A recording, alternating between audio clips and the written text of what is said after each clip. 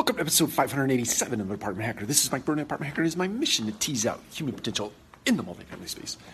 So I'm reading an article about Zillow making a move into rental services, and this is interesting in the sense that Zillow is dipping their toe in the water as it relates to some of our property management systems and processes, specifically in the way of taking application and making that application applicable across many different potential living arrangements, and then also going so far as to collect the rental payments and then passing those along to owners.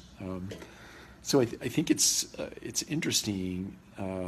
It's an interesting play in the sense that it is starting to take ground, right, or attempting to take ground in an area that is subtle in nature but could lead to a bigger play.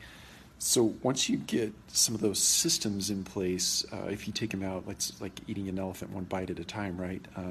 So you come in a subtle way, and you start to make that piece of the business seamless for the end user, the consumer, which is what we're all after at the end of the day, right? If that process becomes frictionless for the consumer will adopt that technology very rapidly, and thus almost necessitate owners to participate, whether they want to or not.